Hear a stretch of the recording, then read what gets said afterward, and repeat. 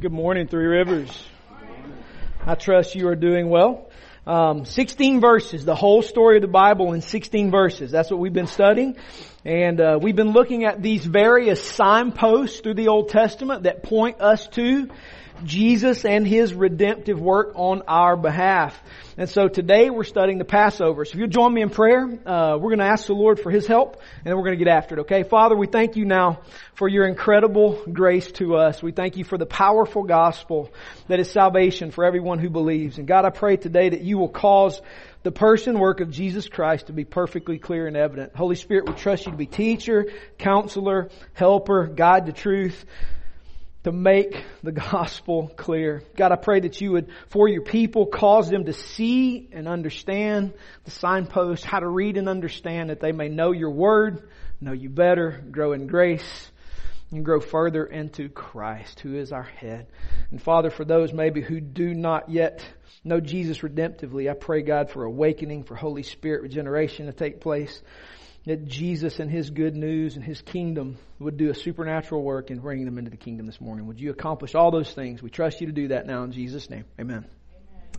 The whole story of the Bible in 16 verses. Today, the Passover, Exodus 12:23. So if you have a Bible, you can flip over there. It's really the whole story, really, of the first 12 chapters of the book of Genesis.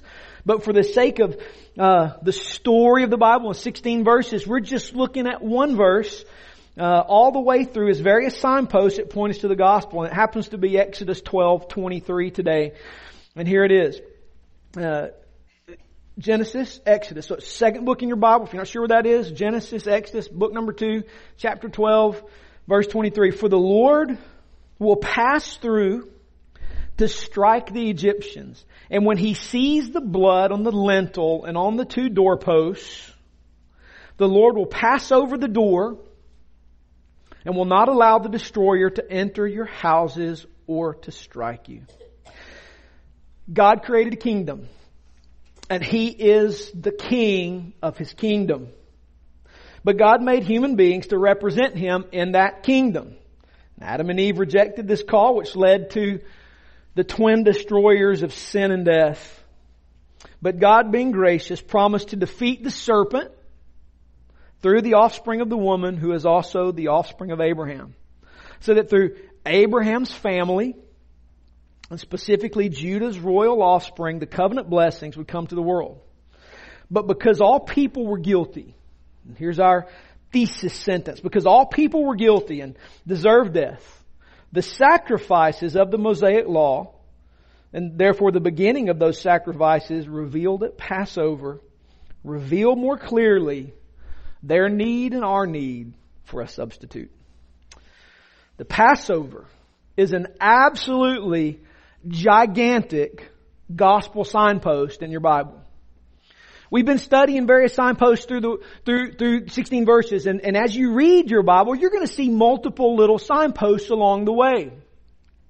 But the Passover is not a little signpost. It is a gigantic signpost. It is a clear representation of the gospel. I don't know if you ever travel Interstate 75, going south to the ATL or coming somewhere down south up back to God's country in the state of Georgia, coming north. But sometimes along the road you notice there are certain signs, right? There's a sign here, a sign there, and some signs are larger than some signs are smaller than some signs. And if you have eyesight problems like me, as you hit the mid-40s and nothing quite works, this works, this doesn't work. Some signs are clearer, some signs are not so clear. It depends on the size of the sign, right?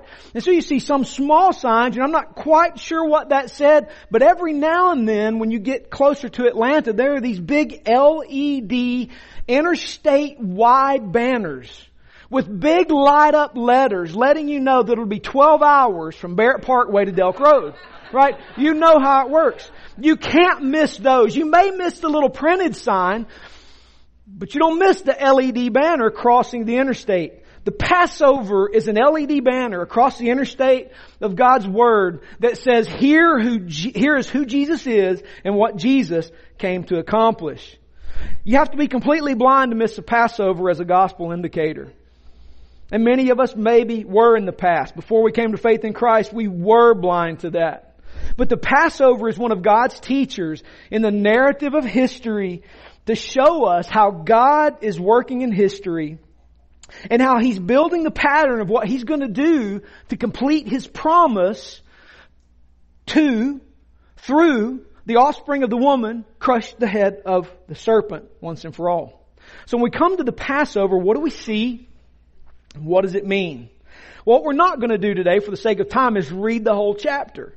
We read 12, verse 23, which is a great summary. I'll read it again, and we're going to work through some observations from the chapter and surrounding chapters of the book of Exodus to help us see the Passover as one of God's great indicators to the gospel. Exodus 12:23, one more time. For the Lord, who? The Lord, God, the creator of all things. Not an angel. And I think it's absolutely fascinating. This isn't in your notes. You go to mitchjolly.com, you got your sermon notes for the day.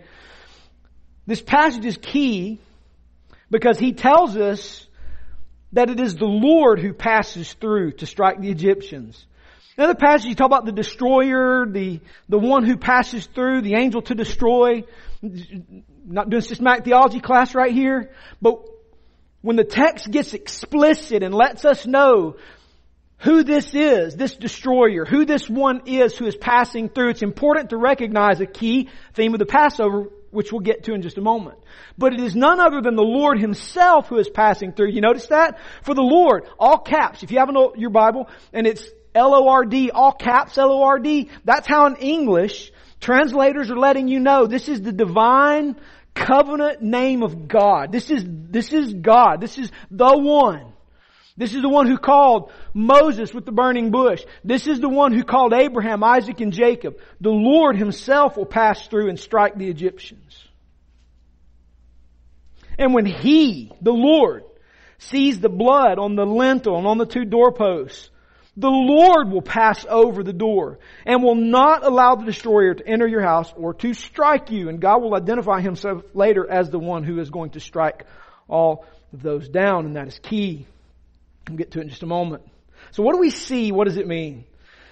First, the Passover here and all the subsequent sacrifices of the Mosaic Law remind us of this key point that the wages of sin is death.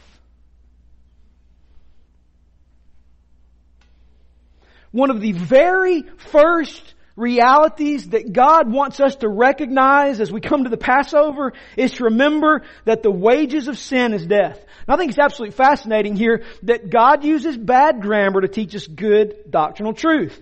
If you're like me, you should recognize that it should be the wage of sin is death, right? Singular all the way through. Anybody reckon, does that bother anybody else? It should if you're a grammar Nazi.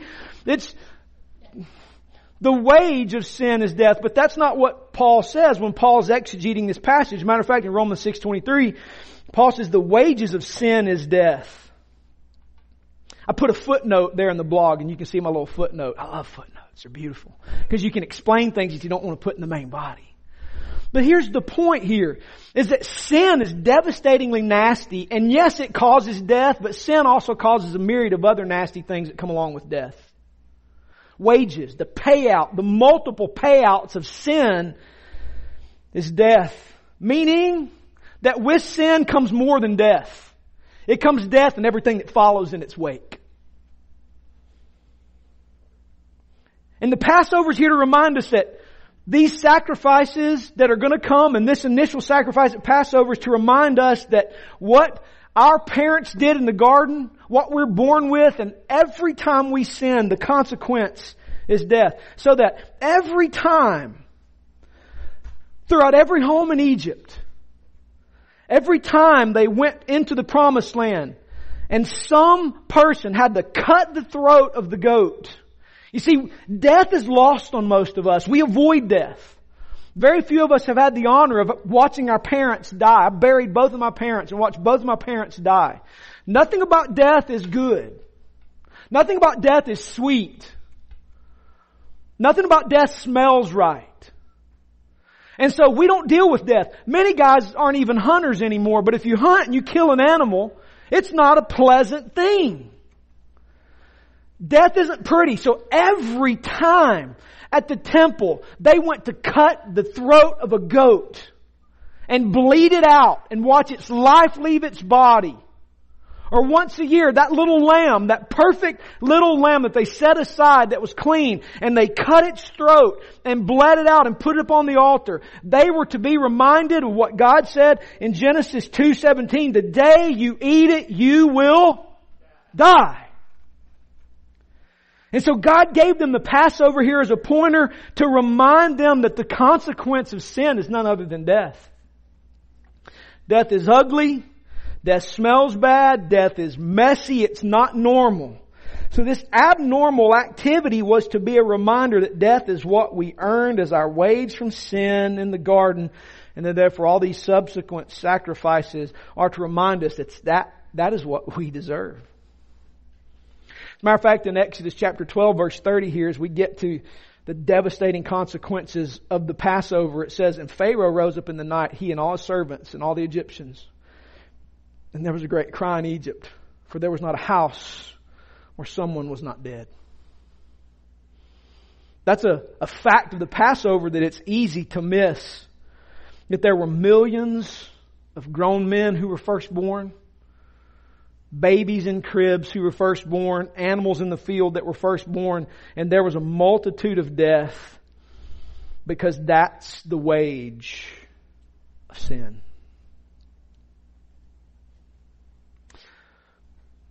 I normally like to wait and save some application to the backside, but this is a poignant truth, and I want us to take a moment to while we're here, before we get to the really good news, is take a moment to apply. Take a moment to try to obey.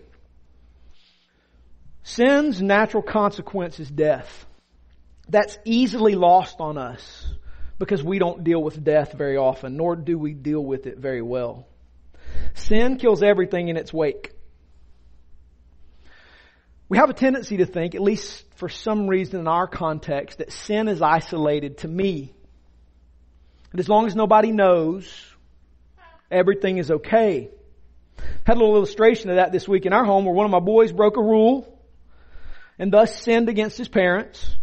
And in the wake of breaking that rule, the activity they were involved in did not go well and affected everybody else. And what I had to do in that moment was remind my kid that one sin not only affects them, but it affects the atmosphere. It affects the air around everybody. It affects the spiritual dynamic in the atmosphere around all those people. Amen. And when everything after that act went bad, it was a teaching moment to remind him that when we sin, it is never isolated to me. It affects everybody. And that living example was a reminder that what I do in private, or I think in private, or even in public, and I think I'm going to get away with it, affects everybody. Why? Because the consequence of sin is death. Not just physical death, but spiritual pillaging of the atmosphere. This is often why you can come in a room and where there's been sin present, we feel it. It affects the mood. It affects relationships. It affects marriages. It affects all these things. Why? Because the wage of sin is death. Which is why we read in the Bible that no sin of anybody in the Bible recorded ever worked out well. You find one instance in the Bible where people sinned and it worked out to their benefit. I can't think of one personally where I sinned and it worked out to my benefit. And what we have to remember here, as we look at the Passover and recognize that Adam and Eve's sin brought about the death of the firstborn of everyone in the land of Egypt, animal, humans, we need to recognize sin still kills. Sin can kill momentum in our growth of the faith. It can kill our mood. It will kill our relational intimacy. And if unchecked, it will kill us physically. Sin has to be checked. Sin is not to be played with. It is to be killed. And so when we come to the Passover, the first thing we need to see is that the wages of sin is death. What's another thing that we see here in the Passover? The Passover continues to show us the need for a substitute. The Passover continues to show us the need for a substitute. If we go back to Genesis chapter 3, the pattern of substitute was built in early. Because before Adam and Eve left the garden, what did God do for them? God in His grace and mercy took an innocent creature and He slaughtered it. And He covered their shame with clothes for the first time. So that when He said in chapter 2 verse 17, the day you eat of this you will die, He was gracious because He didn't kill them on the spot, which they deserved. What did God do? He substituted in their place an innocent creature that paid the price for their sin and rebellion. And He covered their shame and He sent them out and He let them walk. So this pattern of substitute was built in early. The next example we see, and there are multiple examples, but the next large one we see is that Abraham is provided with a substitute. You remember the story? God's pushing Abraham's buttons a little bit. He's testing him. Do you love me? Will you follow me? Will you obey me? He sends him up on a mountain to sacrifice the promised child. And Abraham's being obedient. He takes Isaac up and he binds him and he puts him on the altar. And as he raises the knife, God calls and says, Abraham, Abraham, here I am, Lord. Do it. And he looked, and guess what was caught in the bushes? A ram. And Abraham that day called the Lord, and he called that place, Yahweh will provide. God sees.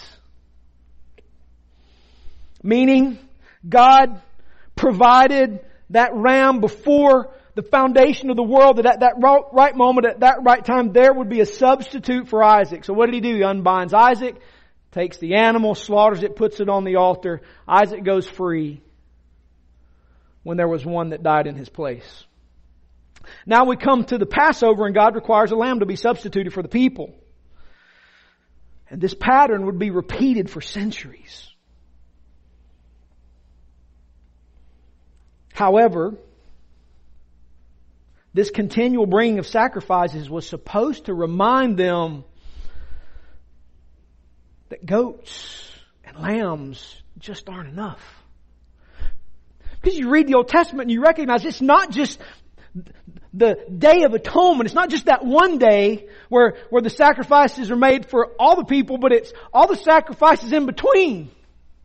Because if you did this, you bring this sacrifice. If you did that, you bring that sacrifice. And if you're poor and you can't afford this, you bring some birds and a few other things and you sacrifice them too. And what should have been being built into their thinking was that goats, lambs, turtle doves just don't do the job because we have to keep bringing them. So this continual bringing of sacrifices was to remind the people that these things simply aren't enough. What do we need? Is there going to be something else? Is there going to be a day that this is ever over? Well, this great substitutionary work of God comes to an apex for Paul in 2 Corinthians 5:21, where the greatest substitution, the one to which the Passover points, is articulated by Paul. He makes this substitutionary work of Jesus clear. Remember, I keep pointing out this to you, and it's very important that when Paul is writing what he's writing in the New Testament, Paul isn't making stuff up. This is important to remember. Paul is preaching from the text. He's preaching with the framework of what has already been written, what God has given him. So that as Paul comes to 2 Corinthians 5:21, he makes this most important statement about this work of substitution that God has been building into history. And here it is. For our sake, He made Him. Who's Him? Jesus, because that's who He's been talking about in chapter 5. For our sake, He made Him to be sin who knew no sin. Whoa, wait a second. So God made Jesus to be sin who knew no sin. So in other words, God took my sin and He put it on Jesus so that in Him we might become the righteousness of God. So God took Jesus and He put on Him all of our guilt so that God could then take Jesus' righteousness and give it to me. The great substitution. The greatest substitution ever. This Passover event was there as a signpost to let us know that God substitutes the innocent for the guilty. So that when Jesus comes, the innocent Son of God, as John the Baptist said, the Lamb of God who takes away the sin of the world. Where was John getting that from? He was getting it from the Passover. This lamb that was set aside and slaughtered in the place of guilty people. John says, that's Jesus. That's the Lamb. That's the one. And He's given for the sin of the world. So when Paul writes that God made Him to be sin for me, so that He takes my sin and He puts His righteousness on me, the greatest substitution in the world has been made. As a result, the writer of Hebrews says this. Hebrews 9:24-28. If you've never read the book of Hebrews, do it today. It's not that long of a book. It's all about how Jesus is that substitute. That's what it's about. How Jesus is that one. So as a result of that, the writer of Hebrews says this. Hebrews 9:24-28. For Christ has entered into the holy places. Christ has entered not into holy places made with hands, which are copies of the true things, but into heaven itself. Now to appear in the presence of God on our behalf. Substitution. Nor was it to offer Himself repeatedly, as the high priest enters the holy places year after year with blood not his own. For then He would have had to suffer repeatedly since the foundation of the world. But as it is, He has appeared once for all at the end of the ages to put away sin by the sacrifice of Himself. And just as it is appointed for man to die once and after that comes judgment, so Christ, having been offered once to bear the sins of many, will appear a second time, not to deal with sin, but to save those who are eagerly waiting for Him, the great substitution. These goats and these bulls, year after year after year after year, were not sufficient. So the Lamb of God comes, and He comes not to offer Himself repeatedly, but one time to do away with sin. And so therefore we see in the Passover God's act of substitution that is fulfilled in the person of Jesus. Listen, Three Rivers Church, this is the glory that you have for you in the gospel, that if you are in Christ, all of your sin, past, present, and future, has been dealt with already. And you have been given the righteousness of Jesus, the eternal Son of God, as your standing before God. So that before God, your sin is never viewed, never seen. So that all you get from God is mercy, never judgment, never justice. It's good news.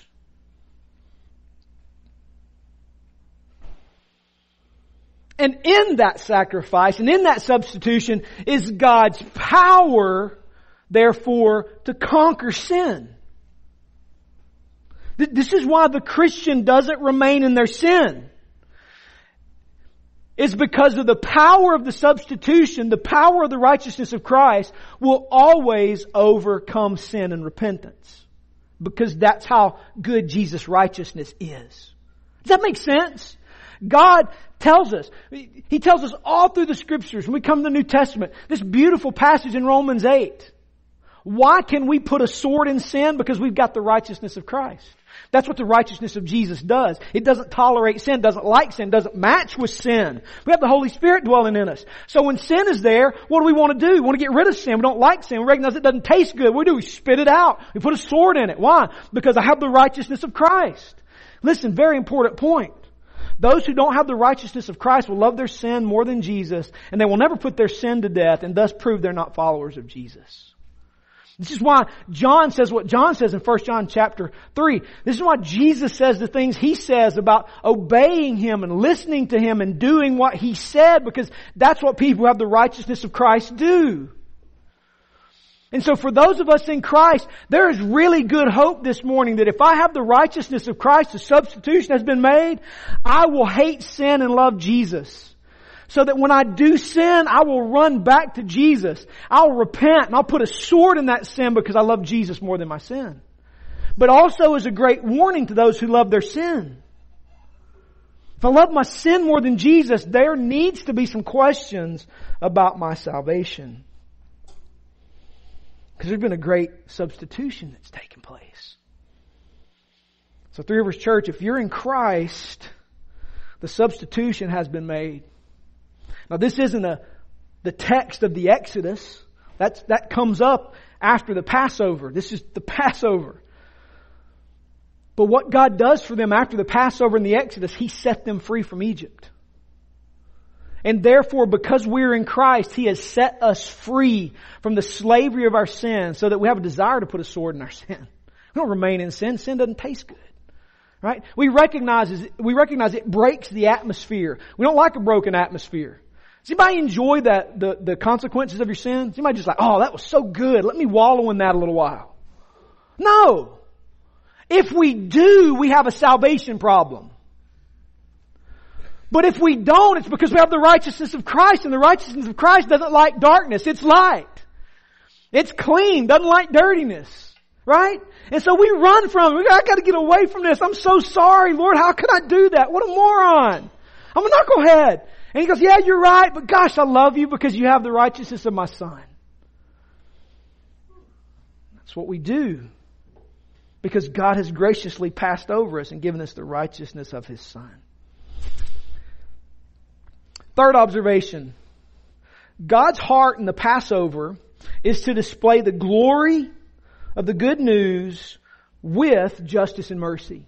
So God's heart in the Passover is to put on display His glory in the good news with justice and mercy. Those are the two dominant themes that come out of the Passover, justice and mercy. We see God's righteous justice in that sin is not winked at here, is it? God doesn't look at the Egyptians and go, it's okay. Just kidding.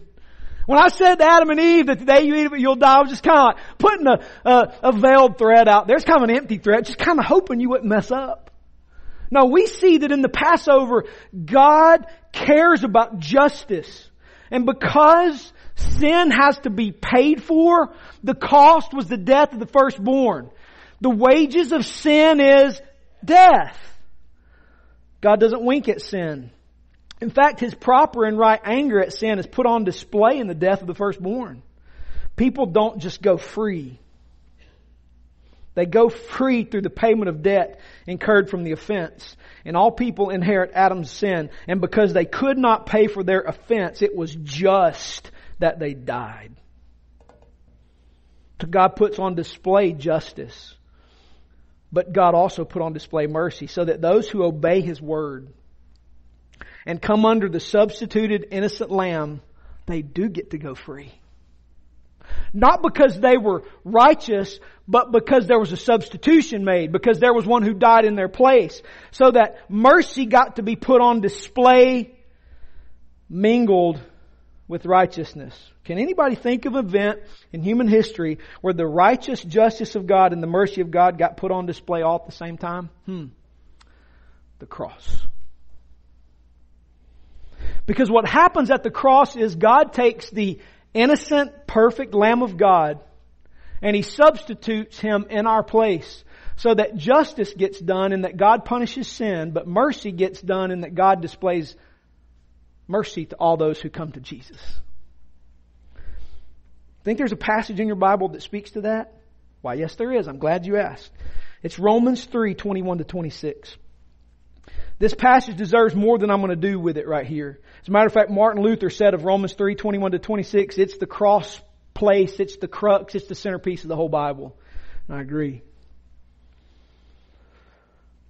Because what Paul's doing in Romans 3 is he's making the case that all men have sinned and that they're under the condemnation of God.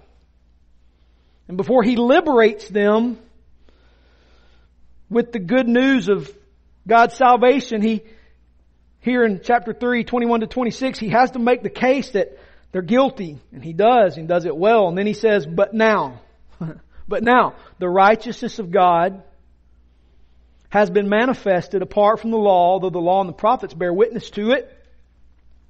The righteousness of God through faith in Jesus for all who believe, for there is no distinction. For all have sinned and fall short of the glory of God. and are justified by His grace as a gift through the redemption that is in Christ Jesus. And here it is. Whom God put forward as a propitiation by His blood to be received by faith. That's a big word, I know it. Propitiation means the satisfaction of God's wrath. That's what propitiate means. It means to satisfy the justice of God's wrath. Whom God put forward as a propitiation by His blood to be received by faith. Who did God put forward to satisfy His wrath?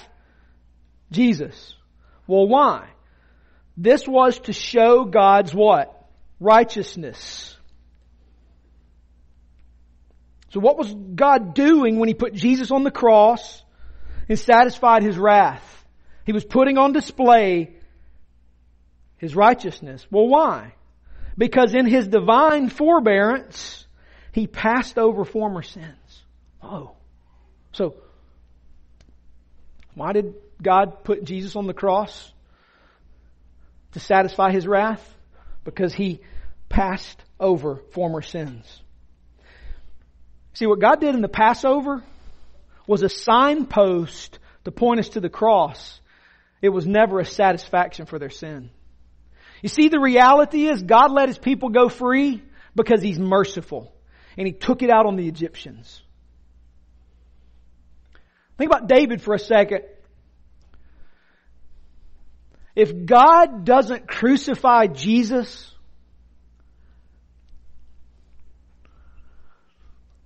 He's unjust. He's unjust because He let David walk free. David is not a good man. He is no moral example to be made. He's a murderer and an adulterer, and in his ending years was a weak leader and let other people take his throne. He was unjust and unrighteous. Yet God calls him a man after His own heart. So if Jesus doesn't go to the cross and the Father doesn't put Him there, God's unjust because He let David walk free. But what does God do? Because He passed over David's sin, because He passed over Abraham's sin, because He passed over Isaac's sin, because He passed over Jacob's sin, because He passed over Hezekiah's sin, because He passed over Judah's sin. Because He was good and kind and gracious for those who trusted in Him. He passed over their sins. So therefore He put Jesus on the cross to pay for it. Verse 26. It was to show His righteousness at the present time. God put on display at the cross the righteous justice that was owed for the sins of people who trusted in Him. So that He might be just. So that He might be just. So that's a purpose clause. What's the purpose? So that God is just. Because if God doesn't pay for David's sin, God's not just. So how does God pay for David's sin that He passed over? The eternal Son of God, Jesus, comes and He dies in David's place for David's sin. And God substitutes David's sin for Christ's righteousness. So God is just. But He's also the what? The justifier of the one who has faith in Jesus. Mercy. So that if I have faith in Jesus, if I trust in Jesus Christ, God takes all of my guilt away from me and counts me as though I've never sinned. So the Passover puts on display justice and mercy. Wow. That God would be just to deal with my sin. Listen, this is huge. This is huge. This is huge. This is huge. If you're in Christ, your sin has been dealt with. And oh, how easy it is to fall back into feeling condemnation. Which is why Paul will say in Romans 8:1, there is therefore now no condemnation for those in Christ Jesus. Condemnation is a tool of Satan, not God. Because if you're in Christ, your sin has been dealt with. God has been just in putting the Son on the cross, and He's dispensed mercy for those who have faith in Jesus. And He puts that on full display in the Passover. God's just in executing animals and people for His people, and He's merciful in letting them go. And that big signpost was there to point us to the one who would come and be the ultimate substitution. Justice and mercy. Side note, Side note, God loves justice. Justice isn't just something we enjoy in our salvation. Justice is something Christians are to be involved in because we have been given the task of justice. It's easy for us to talk about justice when it comes to my salvation and the cross. It's easy to ignore justice for people outside of our spheres of influence. God cares about justice. God cares about righteousness, which means those of us who've had the Son die in our place for our sin ought to be the people working for justice in the world because God cares about justice. God cares so much about justice, He put His own Son on the cross to cover for your sin and mine. So therefore, why should we not be people who care about justice? For the oppressed, for those in the minority. Justice is a God issue, not just a my salvation issue. So that those who've been rescued from the fall should be people who care about justice and that justice is done. I'm going to just say something to us here. It's going to be a little uncomfortable. It's not in your notes, particularly for those of us who are in the majority. We need to do a better job of getting outside of our comfort and recognizing injustice outside of our majority mindset and be advocates for those who've not experienced the justice we get naturally. Just let that land where it is because we enjoy our salvation. And the cross is awesome because I'm not going to hell. But what about those in the world who don't get to taste justice? Of all the people that ought to be fighting for that, ought to be Christians, number one. That's why we talk about domains of society, guys. That we release the church to operate in domains. This is why those of you in the legal profession, you get to work for justice at the legal level. Some of us only get to work for justice at the skin in the game, flat out just gutting it out, trying to make things that are broken right. But either way, we engage domains with the justice of the gospel because God is a just God. We don't just enjoy justice in our salvation. We enjoy justice in fixing the domains of society. God cares about justice.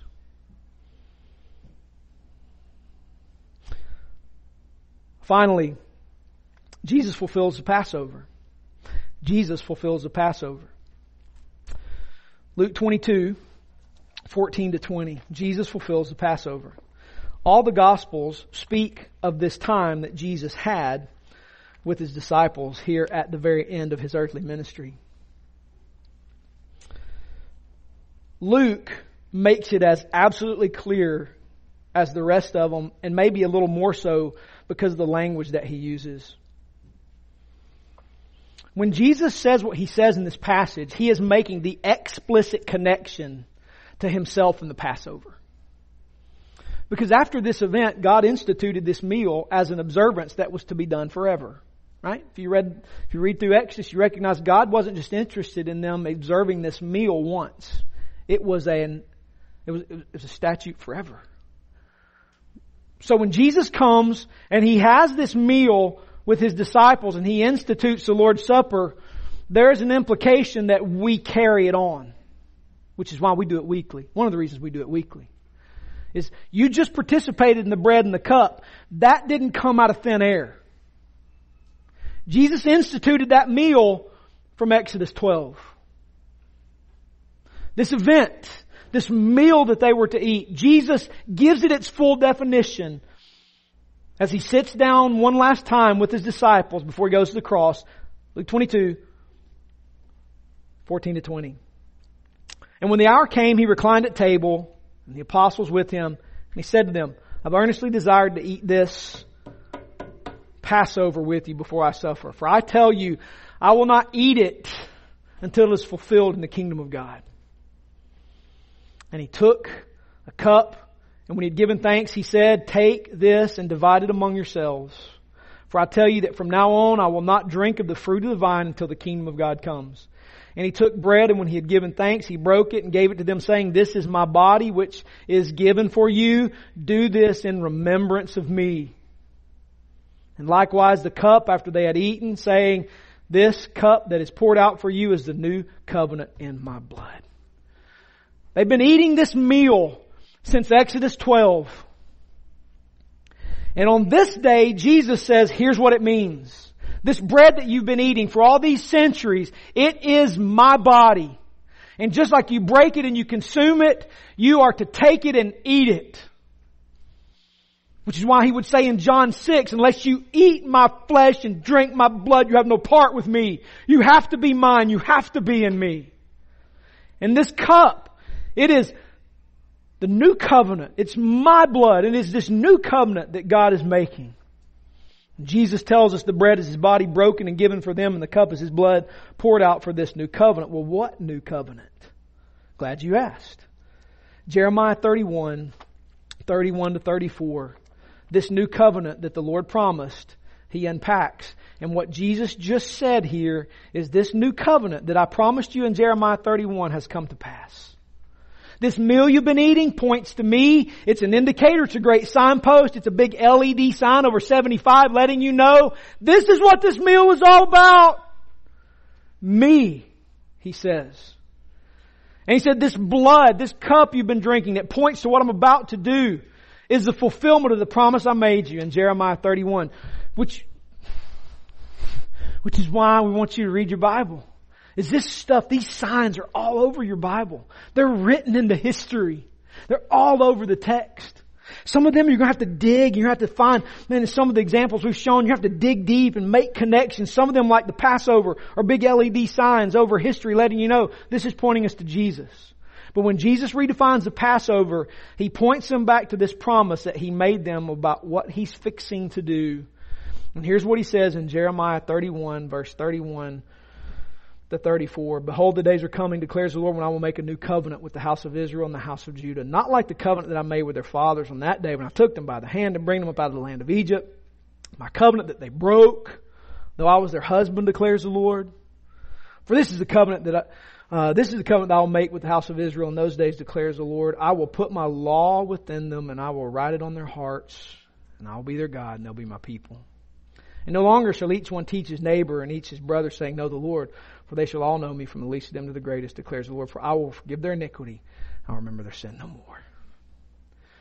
Jesus lets them know this meal was pointing to this great work that I'm about to accomplish. My body's the bread, my blood is the cup, and it's the institution of this new deal. That I'm going to take my law and I'm going to now write it on your heart. And I'm going to be your God and you're going to be my people. I will forgive your sin and I'll remember it no more. So we come to these tables. This is no light thing we do. This is taking into our bodies and all of our senses the remembrance of the price that was paid to substitute my sin for His righteousness. So as I eat that bread, I'm to be reminded that Jesus was broken and He died the death I deserved. As I drink the cup, I'm to be reminded the blood He spilled was spilled to take away my sin. So that if I'm in Christ, Jesus is counted with all of my sin and He has given me all of His perfection. That is no meal to be taken lightly. That's not to be trifled with. It is to be enjoyed. It is to be celebrated. It is to be an absolutely joyous moment and a sober moment. And Jesus fulfills the Passover for us and lets us know that this meal is the pointer to everything He has done. The Passover. So how do we obey? 2 final points of obedience. Number 1, believe the gospel and follow Jesus. Man, if you find yourself outside of Christ today, believe on the Lord Jesus and you'll be saved. Paul tells us in Romans chapter 10 to believe on the Lord Jesus and you will be saved. So maybe you're in here this morning and you recognize I love my sin more than I love Jesus. There's no repentance in my life. I don't follow Jesus. My life is sin after sin after sin after sin after sin, and I've never followed the Lord. Well, I invite you this morning to trust Jesus. He took your guilt and He dispenses mercy to those who come to Him in faith and repentance. And then finally, worship as a response to God's grace. You see, I don't know if you recognize this or not, but right after the Passover, there's this little event called the Exodus. Kind of important.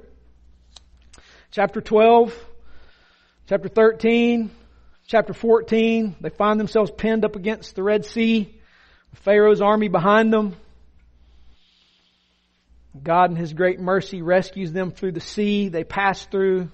And when Pharaoh and his army try to follow, the sea closes in over them. And the people are rescued. What do you think they did in chapter 15? What do you think they did? They sang. They sang. Let me throw this on you. Ready? What did Jesus and the disciples do after they took the Passover meal together? They sung a... You paid attention? It's right in the Gospels. They what? They sung a hymn. Why did they sing a hymn? Because Moses sung a hymn. Listen, this is awesome. Jesus isn't making stuff up. I can't say this enough to you. When Jesus comes to us at Christmas and we celebrate the incarnation, Jesus isn't making stuff up. He's working off the text He's already inspired. He's living out what He wrote already. So that when He moved Moses to write a song and they would sing it after the Passover in Exodus, when Jesus observes the Passover and defines it for them, they sung a hymn. Just like in Exodus. Why? Because that's what we're supposed to do. Which is one of the reasons as a church we sing in response to the Lord's Supper and the sermon. Is because it's a response to what God has done. Look at Exodus 15:1. I told you, I'm really done. This is it. I just want to set this up well for you. And the band, I want to set up for them the most vital work that they're doing. Then Moses and the people of Israel sang this song to the Lord. And it's what is called the Song of Moses. Isn't that awesome? They sang. Worship is a response to God's grace. God delivers them. He substitutes for them. He takes them out of slavery. And upon their deliverance and their recognition of it, they sing a song. God's people sang a song in response to God's mighty grace. So should all who follow Jesus. Worship, therefore, must center on retelling what God has done. Which is why we sing songs about God and His grace and His mercy. We are simply retelling what He's done. And this is what's crazy about that. When we do that, we are singing to God of His mercies and His wonder. Which is why we don't sing songs about us. We sing songs about Him. Because it is a retelling of what He has done for us in Christ. This is why Christian worship services look the way they do. It's because that's the pattern God laid out in the text. Isn't that fun? And guess what? We're going to do that right now. So let me tell you this. Don't be found before Jesus silent. There probably were not too many people who crossed the Red Sea after being delivered from Pharaoh and his army who went, that's not my favorite song, Moses. A little too fast, a little too slow. That's not, no. My hunch is after that kind of deliverance, they sung to the Lord. If you really recognize who you are and what Jesus has done for you, there should be nobody in this room standing silent. Because you've been substituted for. Christ substituted for you so that you walk free. He took your punishment. That's why the Bible calls it good news. That's why Christians sing. That's why we sing. That's why we're going to sing now. So I'm going to pray. These guys are going to lead us. Father, we pray in Jesus' name now that you'll help us to sing well. Not because we're here to perform, but because you deserve our worship. So we want to focus on retelling what you have done for us. And gosh, you've done abundantly, amazingly more than we can ask or imagine.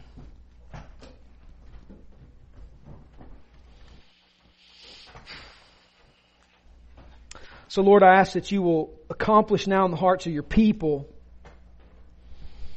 a great desire to respond to you in song, to retell in the heavenlies and speak out in the heavenlies, in this room and above this created order, your mercies and all that you have done. And God, I pray that in that moment you would speak to your people, that there would be this exchange of relationship where we glorify you and you encourage us, and we sing to you and you lead us. We rejoice in you and you counsel us. And I pray that this would be a moment, would be a landmark moment for some people today, that they have tasted your grace, they've received your grace, and they sing back to you your glories. Would you do that in this moment? May we not be people who are so caught up with inferior things that we can't enjoy you in this moment. Please help us to do that well.